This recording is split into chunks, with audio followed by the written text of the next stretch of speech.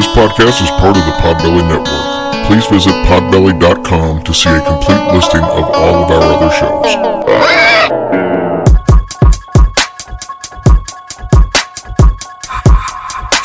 It's about to be a fun ride. Follow along, watch as we slide. Paranormal just hit the lights. Goosebumps all through the night. Mixing just a little bit of twang. That girl sure can't do a thing. Together hillbillies go insane. Laugh so hard it'll hurt your brain. Podcast you won't ever change. These two here, they got the recipe. Sit on back and listen in to some of our darkest mysteries, eh? Welcome to Hillbilly Horror Stories. And now here's your hosts, Jerry and Tracy Polly, and their dog Ninja. Hey guys, just a friendly reminder that January 12th through the 18th, Hillbilly Horror Stories will be doing our lifetime Patreon membership drive. You'll just go to our website, hillbillyhorrorstories.com. There will be a PayPal link to be able to donate $50. In exchange, we will give you a link that you will paste into whatever app you use to listen to podcasts, and that will give you complete access to every episode that we've ever done, which is over 500 episodes so far. It will also get you 2 full monthly episodes that are only for Patreon users. It will get you 24 short episodes every single month, as well as ad-free versions of all the regular episodes that we put up throughout the week on the free feed. After this donation, you will never have to spend another penny on any of the Patreon services offered as long as we're doing this show, and we have no intentions on stopping anytime soon.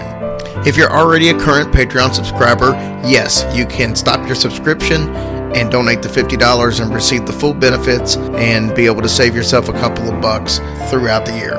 This will also entitle you to lifetime 20% off discount on any and all merchandise. You just have to contact us first so we can make the changes in the system. Thank you guys so much for everything you do for us. We love you. We thank you. Merry Christmas. Happy holidays.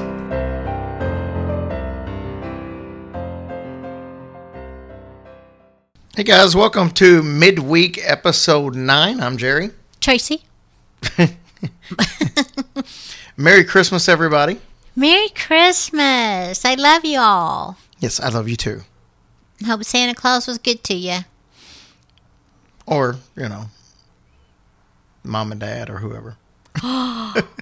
By your tongue. All right, it's good episode tonight again. I'm loving some of these interview setups we've got. And Angela Boley is who we have on tonight. And she's going to tell us a little bit. She came on the Patreon episode and talked about a haunted doll that she received from up in around the Bel Air, Ohio area.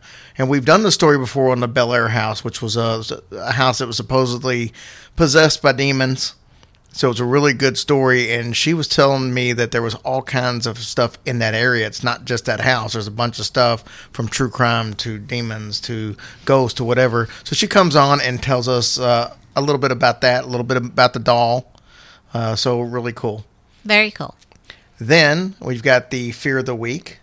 Leslie's going to talk to us about the Mongolian death worm. Sounds yummy. Yeah, put that in some tequila. Yeah, and suck it. But what? It's Christmas. Jesus. Sorry. It Baby slipped Jesus. out. Anyways, so the story I've got for you tonight is more of a phenomenon. Don't do it. I might. I hope I won't do it this time. So this story is very confusing, to say the least, and I actually found some other cases of similar situations right after I started researching this one. This is going to be in Beebe, Arkansas, New Year's Day 2011. I say New Year's Day, but theoretically or realistically it was like 30 minutes before that. It was like 11:30 at night. 5,000 blackbirds fell from the sky dead. Oh, no, you lie. It was about 11:30 that night. Like I said, people were started noticing that birds were pinging off their cars and their rooftops of the house. Horrible. And all of this happened in a 1.5 mile area that is the little town of Beebe. So to put this in perspective, this town only had 5,000 residents, and now each one of them had a dead bird per person. Think about that. Well, at least they all got one. That's right. So the state sends out a helicopter to kind of fly over the area and try to see what might have caused this. Oddly enough, the birds only fell on this small town made up primarily of Catholics. So you could imagine... Did you say Catholics? I did. Catholics. That is not how you say it. It is how you say it. It's Catholics, not Catholics. Catholics. Oh, Lord have mercy. I was a Catholic at one time, I can say that. Anyways, I mentioned this because locals immediately started saying that it was some kind of sign of the apocalypse. No kidding. This was also like about a year before the Mayan calendar said that the world was supposed to end. Yeah. So all this was kind of fresh in the news anyway.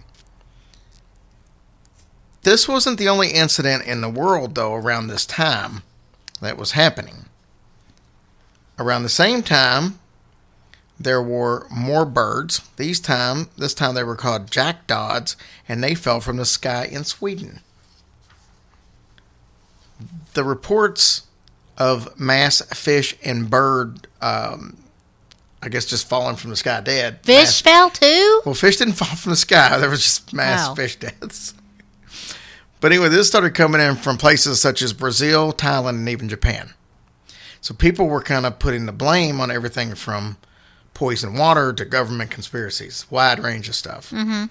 But as far as the birds in Arkansas, it was first thought that this was right at New Year's. So they thought maybe, well, at first... A new way to celebrate? No, they thought that there was fireworks. And maybe the fireworks killed them? The birds flew too close to the fireworks. Oh. So that was the initial thought. But the timing was off for that because these birds fell at 11:30 and the fireworks didn't happen until midnight. So that couldn't have been the case. So then they started checking for pesticides or poisons to see maybe, because these birds are kind of like pests, so to speak, and they destroy a lot of crops and stuff like that. Oh, so they might have been trying to get rid of these birds in a sense, like the birds downtown that keep pooping everywhere, right? Like that story. So it's possible that some farmers in the past have put poison out to kill the birds, but this was in January, probably, or it's last day of December. Not a lot of crops going on in December. It's in Arkansas, so Arkansas's got some warm weather, but not where they're growing crops year-round, for the most part. So they checked that. There was no sign of poison in their body. Now, there was trauma to their bodies where they had hit the ground from the long drop. Oh, that's sad. Yeah. So what's even more strange is a year later in the exact same city, it happened again. No, you got to be lying. Yeah. Scientists say that mass deaths like this are really not all that uncommon, not as uncommon as people would think. And they say birds can be affected by weather, such as hail or hard winds or something like that. So say they're flying up a little higher in the sky and then a hailstorm hits or something like that. They're kind of caught in the middle of it. Also, strong winds can affect it. They can also fly into skyscrapers because maybe it's foggy. See, part of the thing with these birds don't see well. They don't normally fly at nighttime. So that's what they were thinking, that maybe the fireworks scared them. They took off flying and then started hitting stuff. But they were falling all over the place. And it wasn't like a bunch of skyscrapers in Beebe, Arkansas. Arkansas. So that really wasn't the case either. 7 years later, though, there is still no reason why the 5,000 birds fell in 2011, and even less reason why the birds fell in 2012. Now, Pennsylvania, 200 of these exact same birds. These are red-winged blackbirds. I've never actually seen one of these in person, but they're actually kind of real pretty when you look at them, as far as the pictures from these, except for the fact they were on the ground convulsing and stuff. But other than that, they were pretty. Oh. 200 of these birds fell from the sky in 2016, right before Thanksgiving, in New Jersey. I think I might have said Pennsylvania a while ago. You did. I did, but I didn't mean to. It was the second time that it had happened in New Jersey in a month's time. Same birds, both times. The tests on these birds were the exact same as in Arkansas. There was trauma from hitting the ground, but there was no pesticides or anything found in the birds whatsoever. So there is no real scientific answer as to what happened in these specific cases. I wonder who had to clean all them birds up. The Department of Wildlife or whatever. Oh, that is so sad. At least that's who did in New Jersey. Oh, that is crazy. I think when it starts raining frogs, ain't that when we're supposed to freak out? Yeah, frogs, locusts. Yeah, but not about a bird. No, and they had that situation in Kentucky Bird. years ago when the meat stuff was falling from the sky. Nobody really knew what it was. Meat? Yeah, it was like almost like blubber or something like that was falling from the sky, and people were thinking that it was frogs that had blown up or something. I don't know. My Lord. I mean, this goes back to like the late 1800s. As a matter of fact, they've got some samples of it in Transylvania. Oh my the gosh, that is bizarre. Yeah, it's a really cool story. Aw, poor birdies. So, anyways, let's listen to author Leslie Fear and the Fear of the Week. You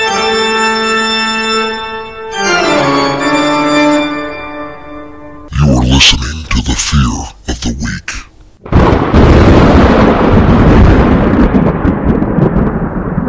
With author Leslie Fear. Hey guys, welcome to this edition of the Fear of the Week with author Leslie Fear. You can pick up all of her books at Amazon.com. Leslie, you have been commissioned by a special request from me to do this story only because I've heard so much of it. I've seen 1,000 different shows talk about it, but I didn't research it a ton, and I thought it would be a perfect topic for you. You're going to tell us about the Mongolian death worm. Yes, I am. And this is the craziest thing I think I didn't even know about it until you brought it to my attention. I'll admit it. That's what I do. Did you know it was in the Gobi Desert? That's where it's supposedly located. It's in Asia. People's Republic. I did know it was in the Gobi Desert. Okay, you did. All right. Well, that's a good start. All right. Well, did you know it's a massive 500,000 square miles of desert? I did not. Yes. And they did say this. Just like in the bottom of the ocean, we are still discovering things we never knew we even existed or still seem prehistoric or whatever, even the bottom of the ocean. So this could be something like that. You never know if this thing is real or not, right? Some of the natives think it is. Some of the tribe leaders think it is. The local shaman, the Gobi tribe leaders, they warn explorers not to disturb what they refer to as the demon of the desert or risk death. Mm-hmm. What do you think about that? I know. It's impressive. It's pretty bad. Now, they describe it as like a fat worm that's like 3 feet long. It's like dark red in color. And it has spike-like projections at both ends. And it stays hidden beneath the desert sands. Mm-hmm. That does not sound like anything I want coming out of the sand looking at me. And people camp out there like in tents. So, no, I would not do that. And people do it for this specific research. I didn't know that either. Because think about it. I mean, I'll tell you what they think it could be. Like I said, I don't want to ruin anybody's thoughts, and especially yours, Jerry, because I know you really want this thing to be real. I would not. Anyway, reports. Go ahead. As I say, I am interested to see what you dig up, so to speak, on this, because I have heard, and I don't have specifics, but I have heard a couple of things on what it may be or may not be. So I'll be interested to see what you came up with. Okay. Well, the reports also claim that it can spit venom and even electrocute the victims. So I don't know if you've heard of any of that. No? I have not. Okay. Not the electrocution part. Okay. So what they think, some researchers really think, and the experts are whatever you want to call experts that think that they know what they're talking about. I didn't get any names specifically.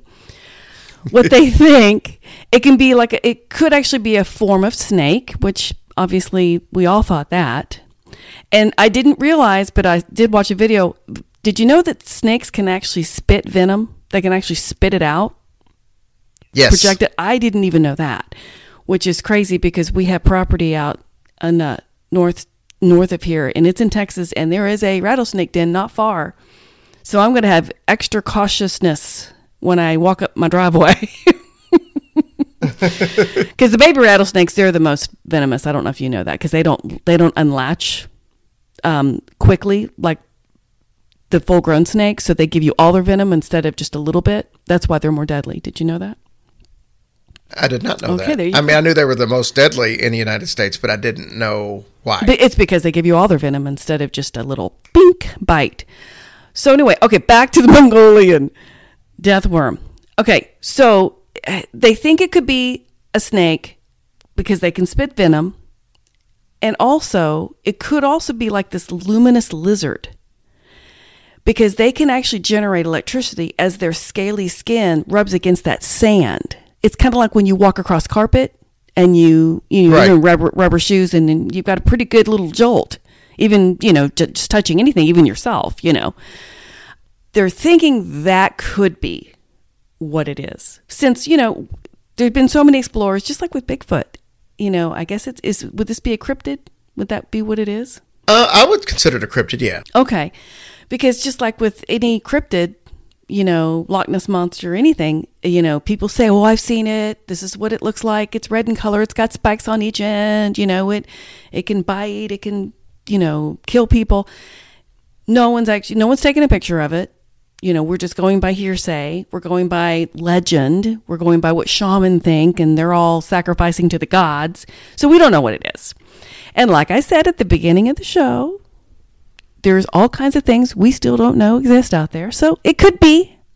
But honestly, I think it's the silliest thing I've ever seen or heard of. I really do. Some of the reports that I've read said that it could be, and like I said, I don't have specifics as to what type, but there are some lizards that would semi-fit the description that, if embellished over the years, could create it into something a little more, I guess, silly, to use your terminology.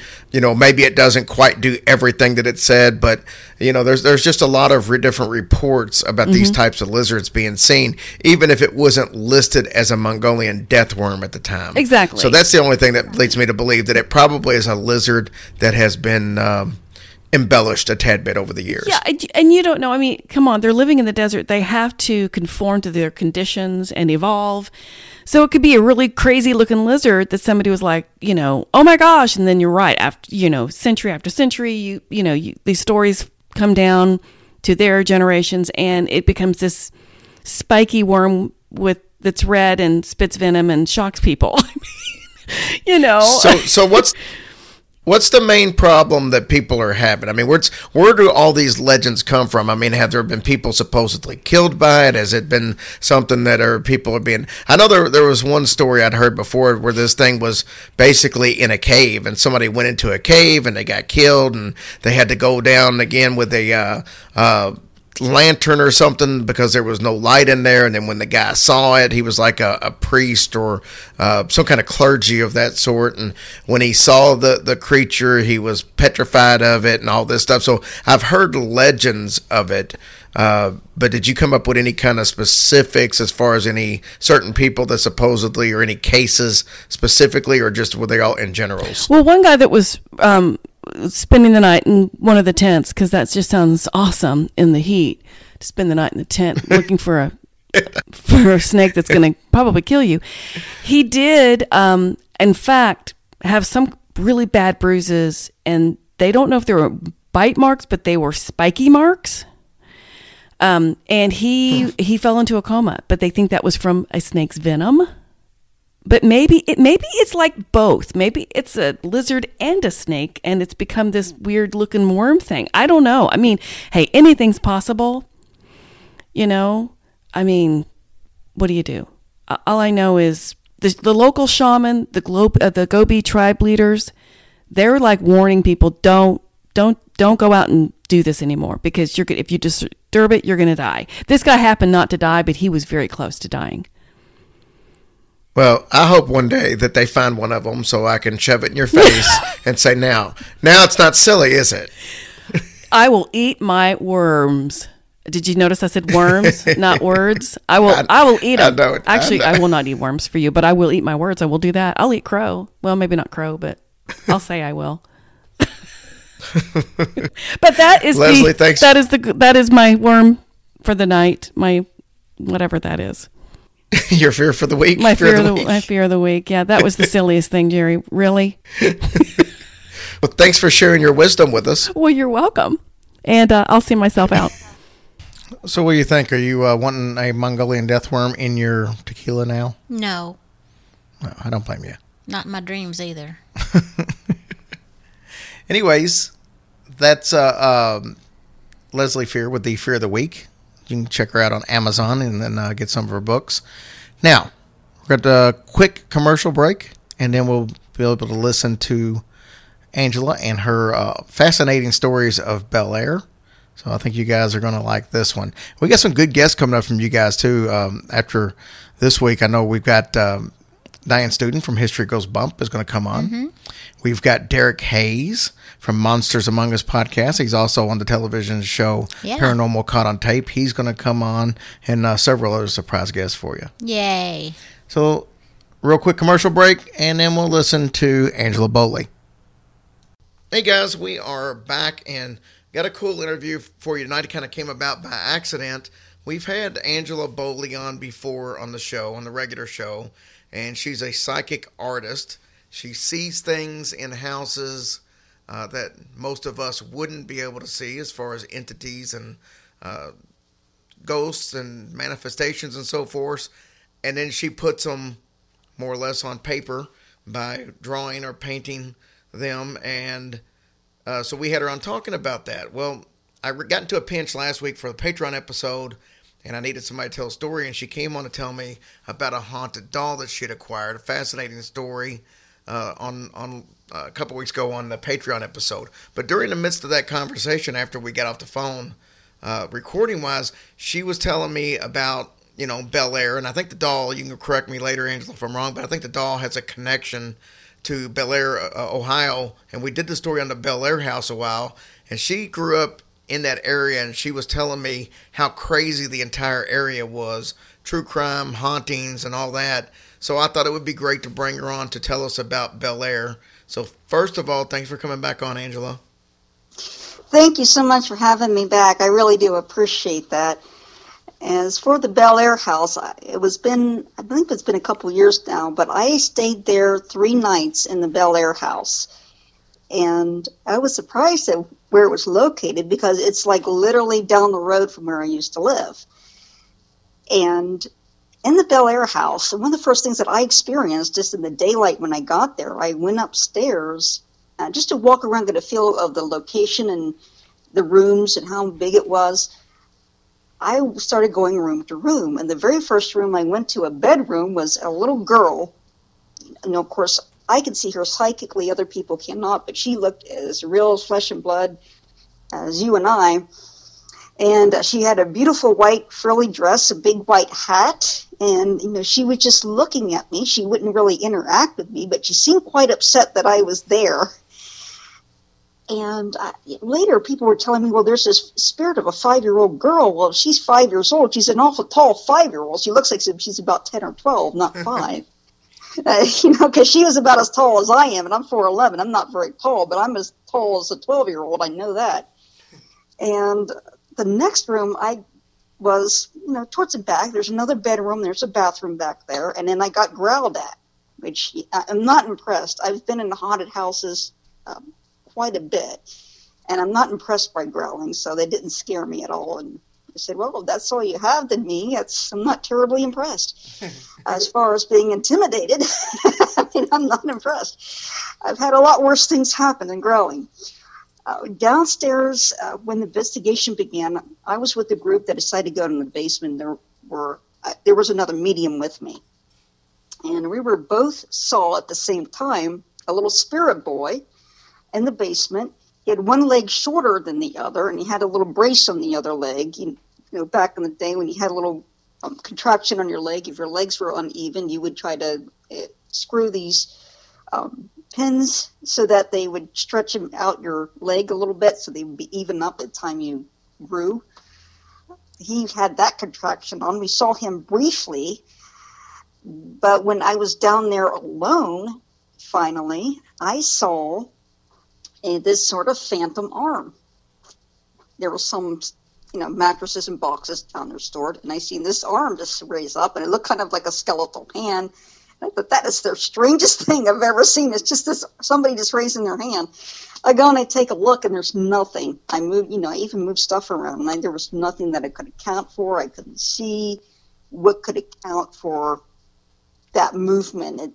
There was no mistaking it was a hand. It looked very elongated and dried out and skeletonized. And the rest of the group came down towards the end of the night, and we caught on camera these waves in the dark. That's the best way I could describe it. If you ever seen heat on the road and you see sort of like these waves, instead of waves coming like off the floor, these were pulsing and kind of spiraling out of the center of the room. So you see this distortion happening because we did have a light source, and you could see the distortion waves flowing around the light source. And upstairs in the attic, we did do the portal, but I wasn't terribly impressed with it. I mean, there's little voices that did come through. I just got an impression, basically, historically, that place had been on the Underground Railroad, and that the upstairs closet may have been a place to temporarily store slaves that did not survive the journey, and they couldn't just bury them out in the open, or they'd be caught, so they hid them in the house and buried them later when they could. And towards the end, while I was sleeping or trying to get some sleep, I heard voices just floating in the air above me, with just a little snippet of a conversation. I heard a woman say, "Well, it was terrible what really happened here." And I heard a man say, "Yes, well, yes, it was." And that's it. That was my entire experience at the Bel Air house. It wasn't very active when I was there. Of course, what did happen was spectacular. I did have some interesting things happen. And this is where the doll came in. I actually was at a Paracon, or paranormal conference, that was there at the casino that's just down the street. And a museum was being represented there, and they just collect haunted items, and they're out of West Virginia. And he had quite a few items out. For example, he had an exorcism kit, and he did have a crucifix that was on the wall present when an exorcism was taking place of a person that had to be exorcised 3 times. And it felt like when he touched it, it felt electrical. And I actually bought the doll off of him. And I thought it was cute. And it was an old-fashioned doll, clearly old-fashioned, probably goes back to the 1930s. When I first picked it up, I felt pressure on my throat, and I could feel this presence like really trying to squeeze my throat. I said, "No, you're not allowed to do that." I could tell it was a negative spirit. When I got with it in the car, my phone wouldn't work. My phone just turned to static. Until I put the doll in the back seat, and then my phone was fine and it could work properly again. So really, that's the connection that the doll has with the Bel Air house, is that the doll was brought to that area near the Bel Air house, and that's where I purchased it and brought it home for me. Now, moving up the street, where I live is up Route 7, or where I grew up is up Route 7. So it is in the same area, and that whole area has quite a history. Back about 1800s, they started mining clay there, and that was the huge industry at that time. It was the finest clay mines in the world. It was up in East Liverpool, where I'm from, which is just up Route 7, just a couple miles from the Bel Air location. And, of course, that place was covered in mines, and eventually the mines did have to shut down because they became unsafe.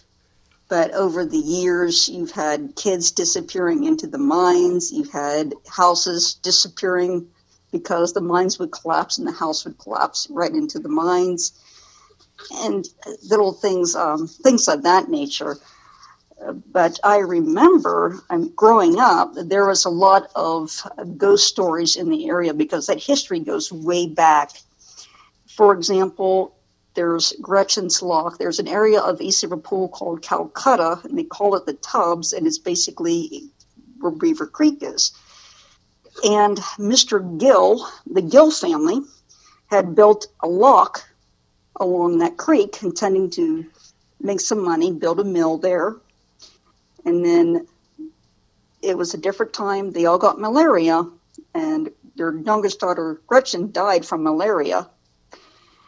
And because it was during the winter, he could not bury her yet. The ground was hard frozen, so he actually stored her in the lock itself. And when the ground thawed, they finally could bury her. They decided they were going to return to England. However, it was passed down to me that the Gill family, the entire Gill family, was drowned because the ship didn't make it and they sunk.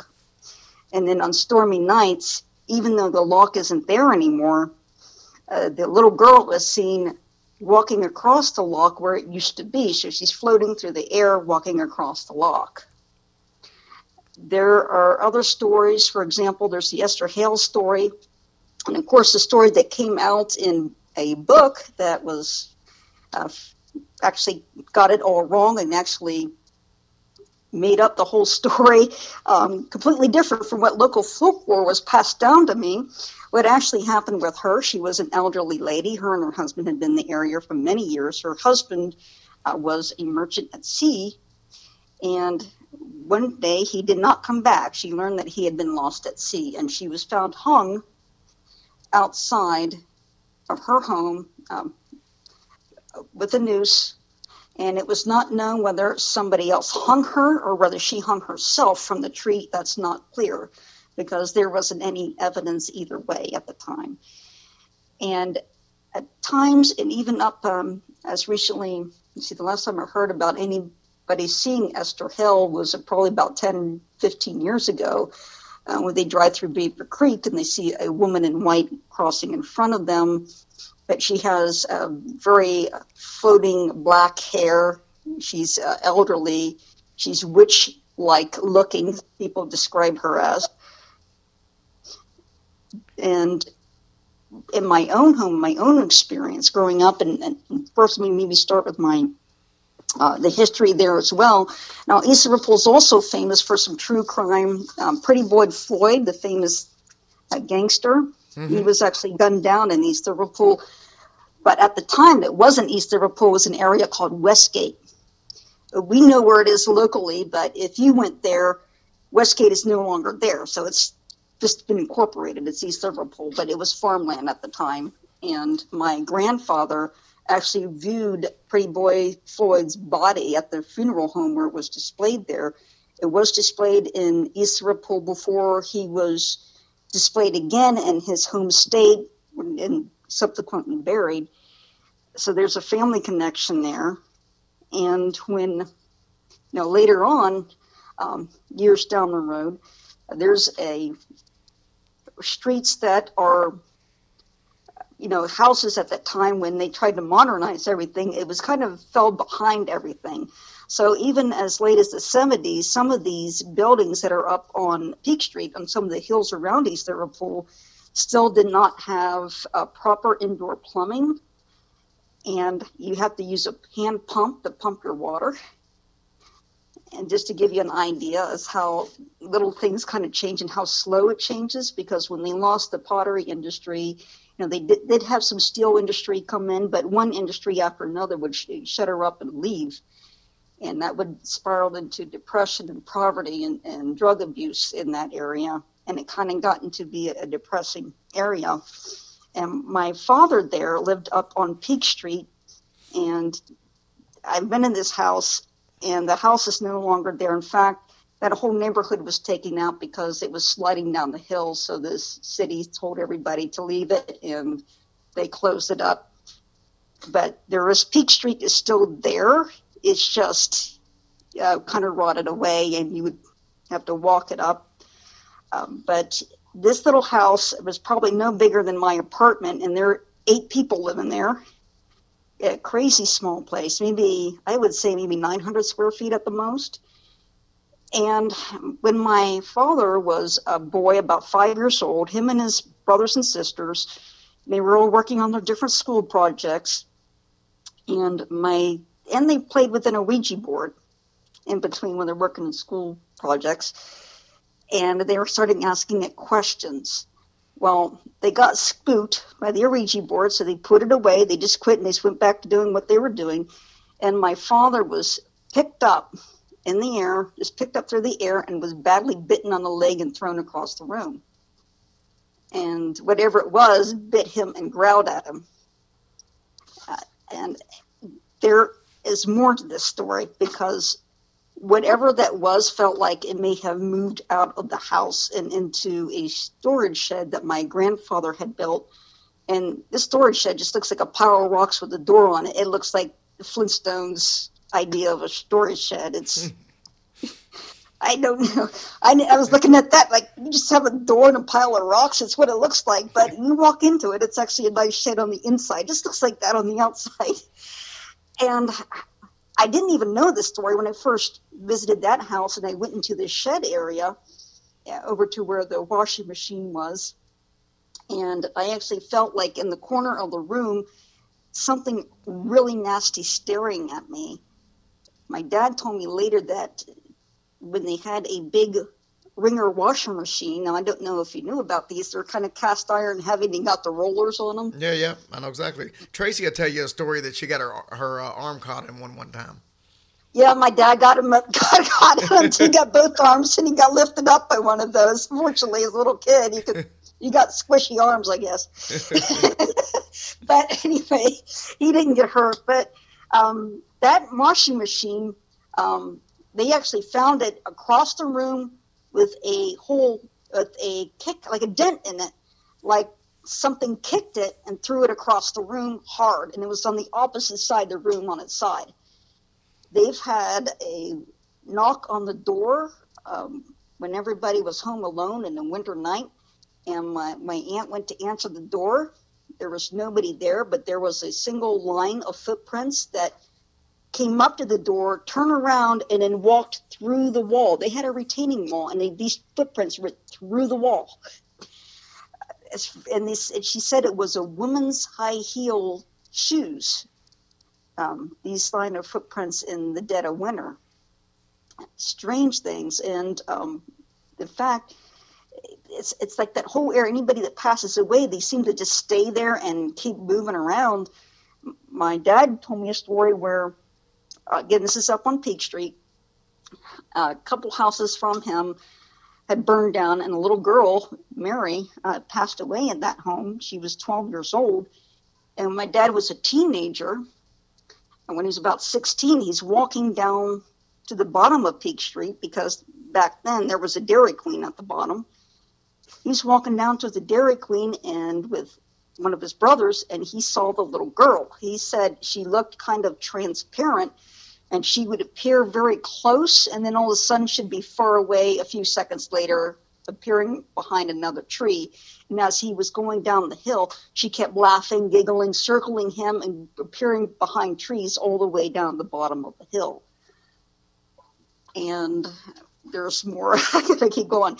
My house, yes? Yeah, keep going.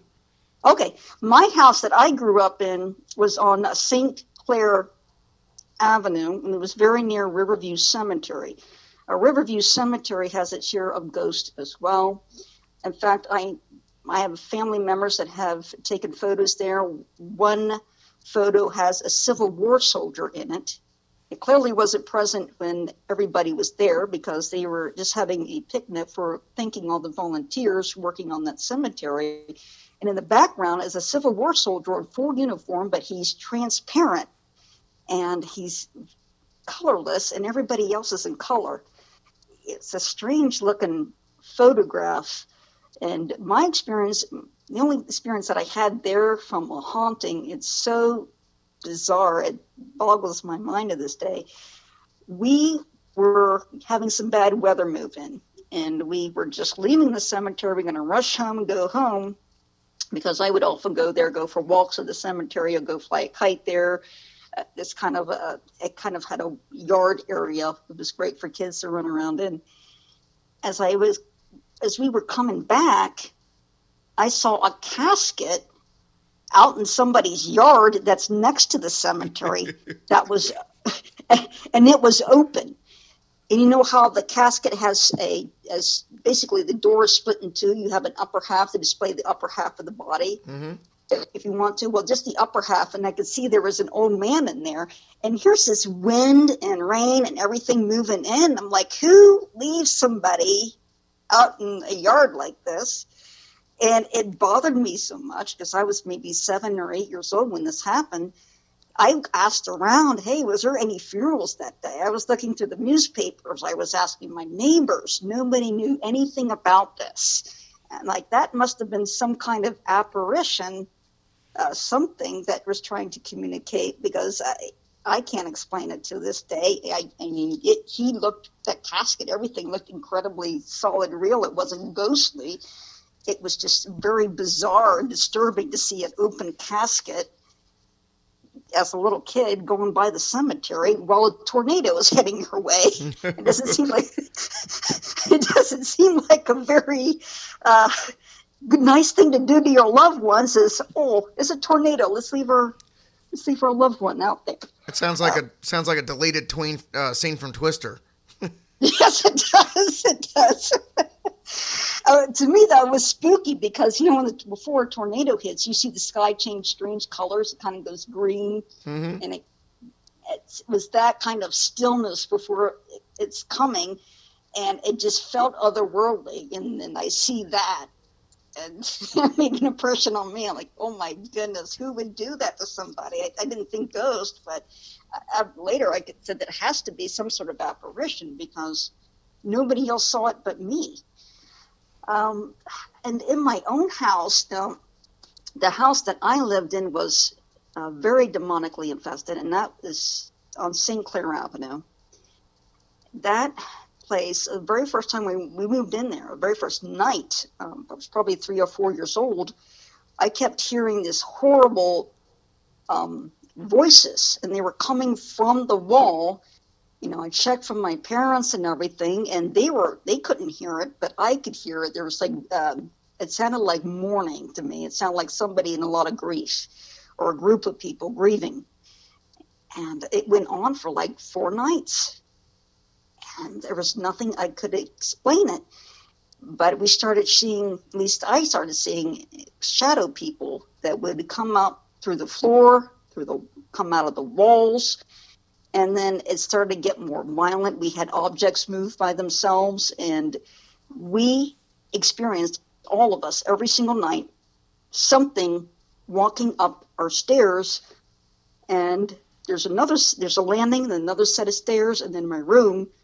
So you'd hear them walk all the way up the stairs, walk on the landing, walk up on the little stairs to my landing, stop, turn around and go back down, and then come back up all night long.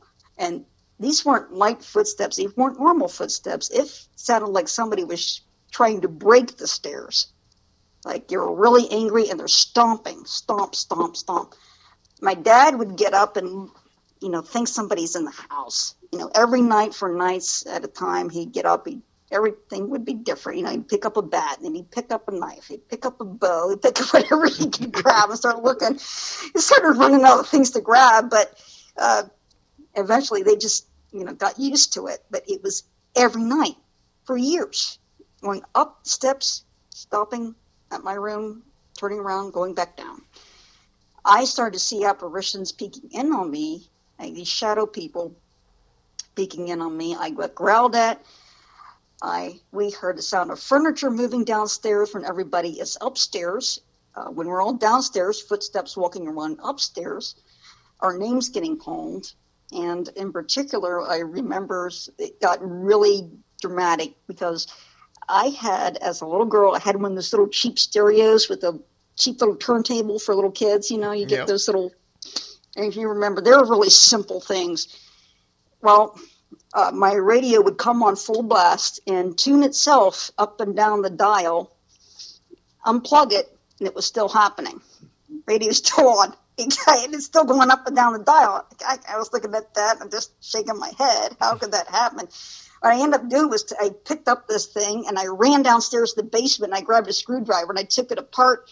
I'm like, there's no way that could happen on its own. This is such a simple thing. And then I think, oh, did we pay money for this? Look how simple this thing is. I can't believe it. But but whatever it was, no way that you could that it could turn a dial itself up and down. We've had the experience where there was the bedrooms and the bathroom are all in a row together. They're all kind of facing each other. And all those doors were banging and very rapidly, open and close, open and close, open and close. It extreme so rapidly you couldn't even see it with your eye. But these doors were just a blur, a movement. And then stop. And crazy. And I got growled at a lot. Like I said, I'm not impressed with growls. But I thought, I'll go to my cousin's house. Maybe there won't be anything happening there.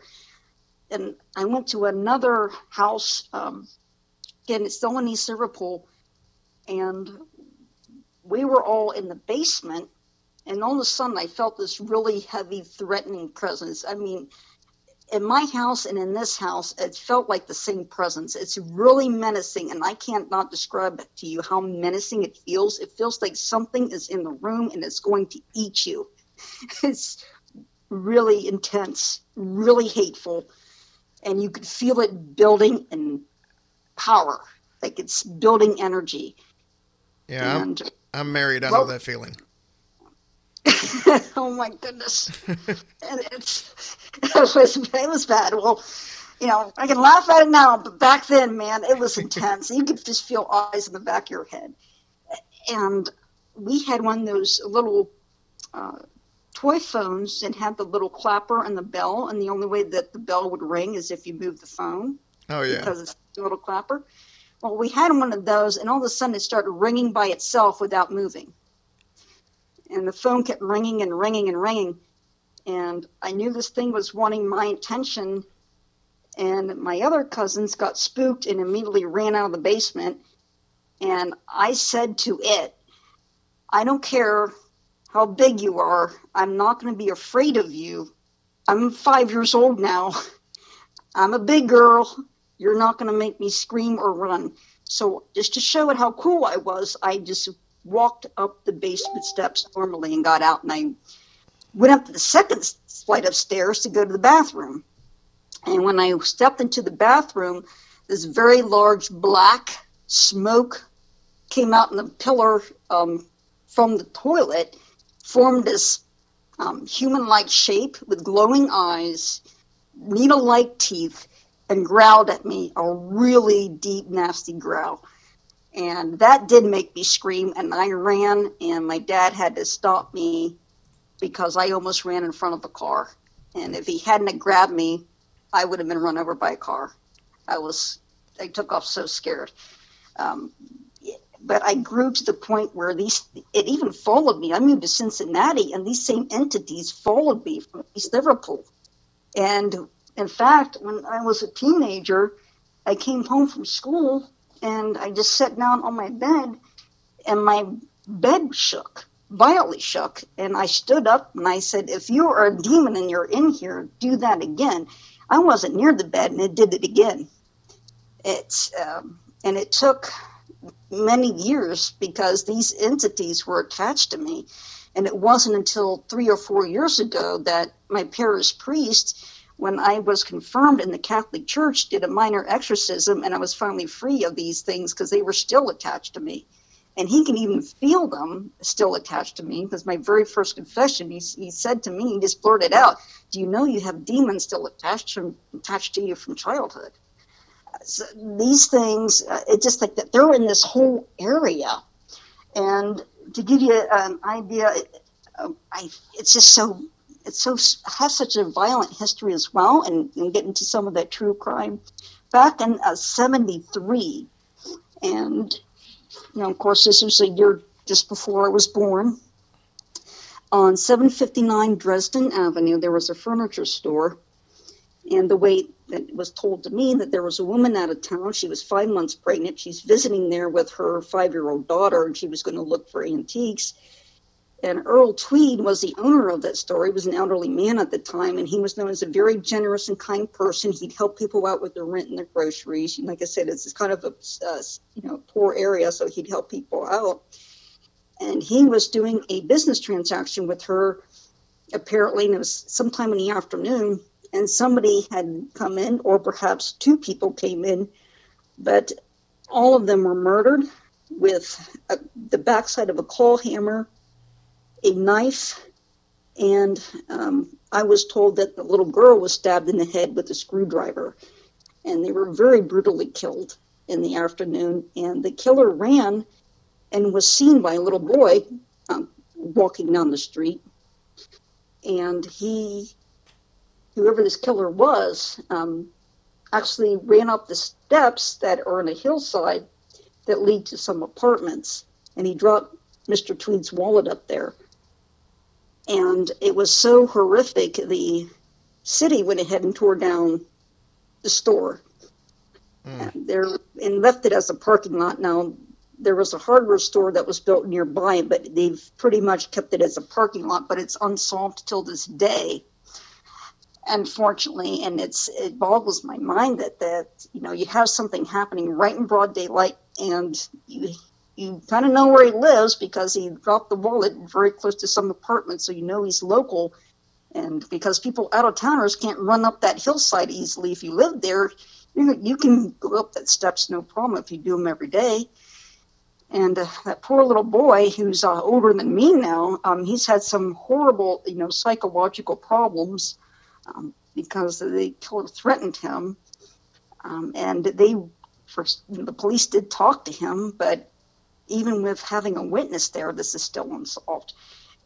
And things like that, they leave such a horrible blight on the area. I mean, that whole area's had horrible things happen. I had a cousin who committed suicide at 8 years old. She, back in the 50s, she actually ran off the school bus and ran into the Ohio River and drowned herself in front of everybody, in front of these, and even the adults at the bus stop dove in after her to try to save her, and they couldn't. They found her the next day. It just gives you an idea. It's just how depressed that whole area is. How much do you know about that story? I mean, is there any background to problems that the little girl was having to make her do that, or do you not know? Yes, there was some. I mean, my understanding is that her father had passed away sometime before, like the year before, and there are things that I can't disclose because of the family connections and what was going on in her life. But she did say to one of her friends there, I'm not gonna make it. I don't want to live today. I'm not going to make it home today. I'm going to kill myself before I go home. Sad. And the other little girl didn't quite understand that. She just couldn't grasp it, and it was just horrible. That happened. And in fact, I remember at a family reunion, somebody had put out some photographs, and there was a photograph of somebody I hadn't seen before, and it looked like a smiling little girl, and I picked it up, and as soon as I picked it up, I felt a sensation of cold, dark water going over me, and this horrible, dark depression come over me. And then my dad walked over to me, he says, that picture of that little girl is your cousin who committed suicide by drowning herself in the river. And I knew it before he told me, because I could feel cold water, I could feel the depression, I could feel the darkness. And I feel like her soul is released because I felt like I needed to pray for her in purgatory, that she would be released into heaven because of this suicide. And I don't feel like it really was her fault, and that she just had so much to deal with that she couldn't deal with it. It's just too much for a little girl. Sometimes you have a lot of, not a whole lot of support in your family. And when it, coming from a background of poverty, it creates a lot of pressures and heartache and suffering that's just, you wouldn't normally be there. It's a very sad story. Angela, it's always fun having you on. You're one of my favorite guests. Absolutely love listening to your story. And, we talked a little bit about the haunted doll, the story that you told. And I'm going to put that interview up, or the story you told, right after this one, so people listening will actually know what we were talking about. I don't want to short them and not let them tease something and them not hear it. So I'm going to put that up right after this one so they can hear that story too, because that's another amazing story. Why don't you tell everybody how they can kind of find some of your artwork and catch up with you? Sure, absolutely. I have a website that you can go to. It is Angela Boley. Let me get to it here. Let me get to the actual website just a moment, because I want to pull it up and make sure I don't mix it up, mispronounce it. But it's Angela Boley Portrait Wix.com. And you can also see me on Facebook too. It's Facebook. In Facebook, I'm just Angela Boley, portrait artist, and I think I've sent you a link to my website before. You did. I'll snag it and put it back on the page so everybody can find it easy. And of course, I'll go ahead and post that painting I did of the spirit attached to the doll. I posted it on the Hillbilly Horror Stories Facebook group, but I don't think I posted it on my website yet, so I'll probably do that shortly. But there's many more stories. There's in that area, there's a blue lady at Thompson Park that's supposedly an elderly couple had an argument, and the husband threw the wife in the pool and she drowned, and so she haunts that area.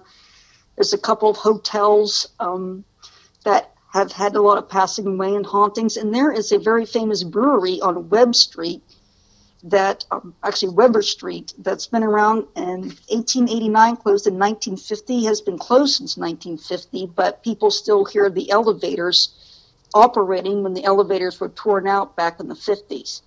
And people walking around and talking, and there's just so much there. And recently, East Liverpool is kind of going in cosmetic change. Some of those buildings are being fixed up. You can go in and see original gaslight fixtures. You can see radios from the 30s that are still sitting around and working, because it's like some of the part of the town is like frozen in time. It's the best way I can describe it. It seems kind of eerie and abandoned, and other times it seems revitalized, but it always has a strong connection with the past. And you can especially see that in the ghost stories and the cemeteries, and you can walk around and experience so much there of the past, and especially if you keep your eyes open. I wouldn't be surprised if some of the people you're seeing are not actually people, but are spirits walking around. You're just a regular tour agent for the city. Director of tourism. I think so. I mean, my family has such a strong connection. I mean, we were all of our family had a role in the pottery business. So, and for over 100 years, so there's a strong connection there, and it goes back hundreds of years for me. And there's plus I have family buried in all the cemeteries in East Liverpool. There's 3 of them, and they go back 200 some years. So there's a lot of history, and a lot of it's passed down to me.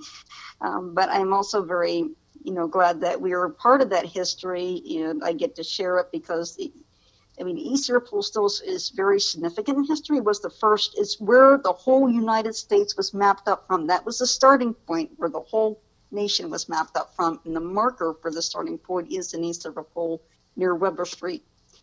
Interesting. Yes.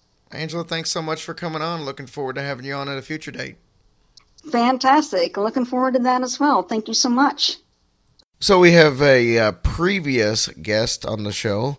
This is Angela Boley. Angela was on the regular show a little while back, where she talked about she's a psychic artist, so she used to paint some of the images that she would see when she would be, doing an investigation in a house, or just happened to be in a house that had a spirit.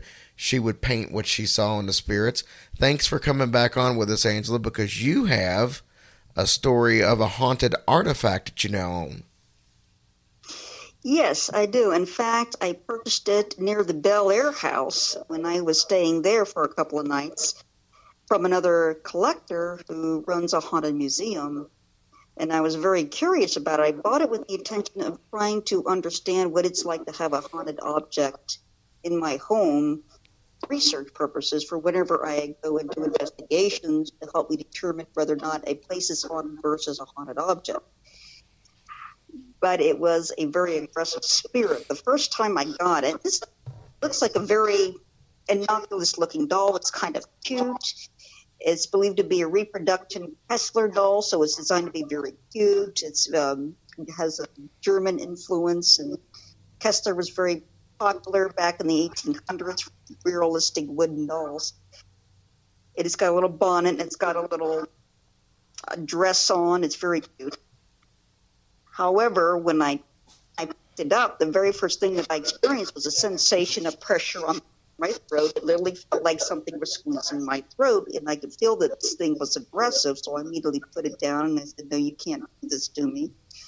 When I went to take it home, I actually put it next to my cell phone, and my cell phone would not work next to the doll. It was producing static interference on my cell phone, which I've never had before. I couldn't get anything to work with my phone until I took the doll from the front seat and moved it all the way to the back of the car, and then the phone was working fine, and I could, go home at that point.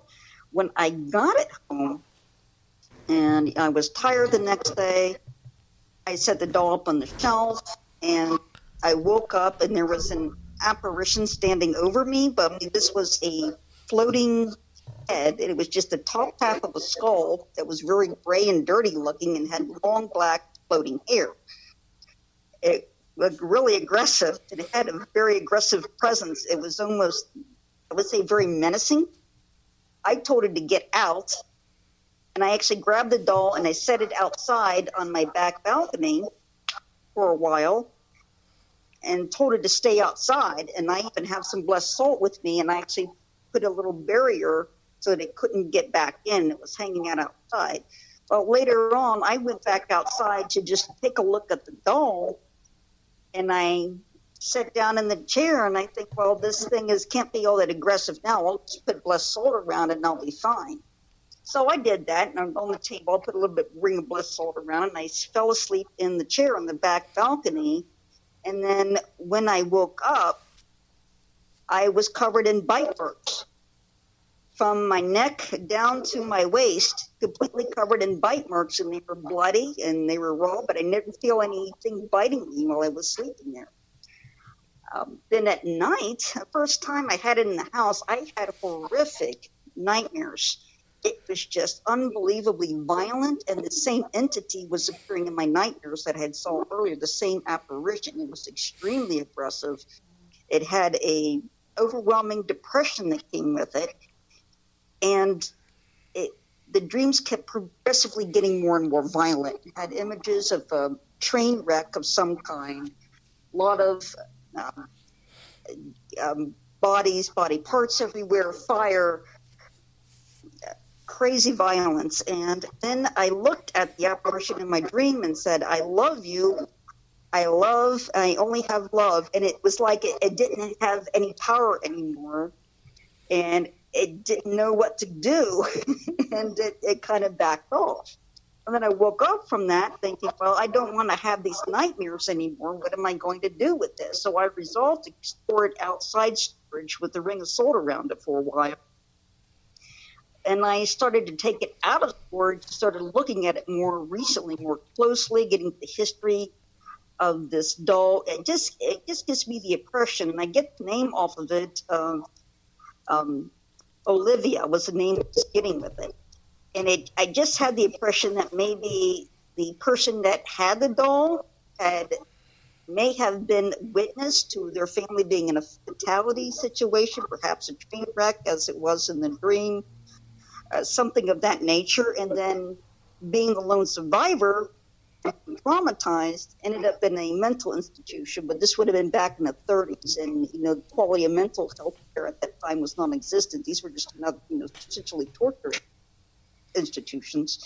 So you just added more suffering to this person. And I thought maybe this was just some sort of what they call a tulpa. It's a thought form. It's this person's negativity, this person's suffering that it's taken its own personality attack.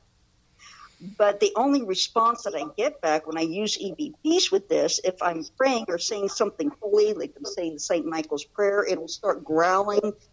It'll start saying things like dirty, foul, would say some very nasty things about, in responses to the words Jesus, St. Michael, Mary, and so forth. So I'm getting more of the person that is more demonic in nature. And I did further tests. Somebody had mentioned that some of these stains look like blood, and I was looking at them, and I think these are coffee stains. I don't think this is blood stains. This doll, I'm believing it's from the 30s, so I know it's old. That's about all I know, and the stains on it may well just be coffee. I can't imagine them ever being blood. But I am a deer hunter, and I do have access to luminol, which you use luminol at low light conditions to track a deer that's been hit so you can track the blood. So I had the luminol. I did a luminol test first. I had nothing. I saw nothing. Nothing came out of it. But I waited longer and longer to let that mixture soak in and start to mix with whatever is on the doll. Here there are several small stains that actually tested positive for blood. And the large stains on the side, they're something else. They're not blood, but there are many splattering of blood, according to the luminol test, that is all over this doll, over the head, all over the top of the dress in the center, that are like high speed, like it was just sprayed on there, either from like somebody had a bloody nose and sneezed, or like maybe from a bullet, and blood traveling through a body creates a blood spray. I know this from deer hunting. I've seen all sorts of type of blood sprays from both bullet and from an arrow. Anything high speed generates a kind of a spray, a spatter effect, if you will. So I'm not sure how that blood got on there, but it's still an extremely aggressive spirit. I can't have it in the room for very long with myself, or it drains my energy. I can feel it draining my life force, and I start to get very lightheaded and tired, and I have to go and run and put it in the car, shut the door, come back, and it's all right again. It has been manifesting when it's left alone overnight. These smaller blood stains produce a black powder that appears to be old, dried black blood. Because when blood ages, it tends to get darker and it looks almost black. It becomes a little clotted and powdery, and this is what it looks like. It actually produces more of it when it's left alone. I still have nightmares from it every once in a while if I've had it in my presence at some point. Even when it's at work, I will sometimes have nightmares about it trying to reach out to me, but I'm able to make it back down, and now it seems like we have an understanding, but it is very aggressive. It's incredibly demonic. At one point, while I was at work, and I had it sitting at work, because I feel that's a safer place to store it, actually came up across on the EVP, choke heart, and I felt something grab my chest and reach into my chest and grab my heart, and it felt like something squeezing my heart. And I said, "No, you are not allowed to touch me or do this." And then it backed off, and it stopped immediately as soon as I finished saying that. So Olivia is the name of the entity, I feel, but it seems more demonic. It does not seem like something that's left over from somebody. It seems to be its own entity. So have you had an opportunity to paint what this entity looks like? I have not, but I plan to do it shortly this weekend, because it is very startling to look at, and you can see, I'm going to be posting it once I do paint it, and you can see what I've been dealing with. It is very startling to look at because it's just the top half of a skull that looks gray, dirty, and has kind of a glow in the eye sockets, and then the hair is just black and wavy. It floats in the air. It's very disturbing. Well, I can't wait to see the picture. Make sure you send it to us when you get it on Canvas. Absolutely. Now, with it having a little bit of blood spatter, kind of puts me in a tough situation, because we in the Catholic faith, which probably are familiar with, and we have to be careful about human dignity, and that would mean if this is human blood, it would probably at some point have to be buried in sacred ground, just to give it. But I don't know at this point, because it's a valuable research tool. To me, it's taught me a lot about haunted objects and how they might affect somebody. But at the same time, I want to also make sure it doesn't hurt anybody else, too. Understandable. Angela, thank you for coming on such short notice and telling us the story. Absolutely. I was glad to do so. It's Angela Boley, the psychic artist. She's always fun to have on. Mm-hmm. And she's got some really freaky pictures out there, too. Shit, that she does. So anyways, just wanted to basically wish everybody, again, a Merry Christmas. Thank you so much. We appreciate everything you do for us as we come up on the end of the year now. As a matter of fact, this will be, we got one more episode left this year, this for Sunday, and then we've got another year in the books. Yeah, thank you guys for all your support and all your kind words and just always being there for us. We really appreciate it more than you ever know. Yep, absolutely. Thank you guys so much, and we'll talk to you soon. Merry Christmas.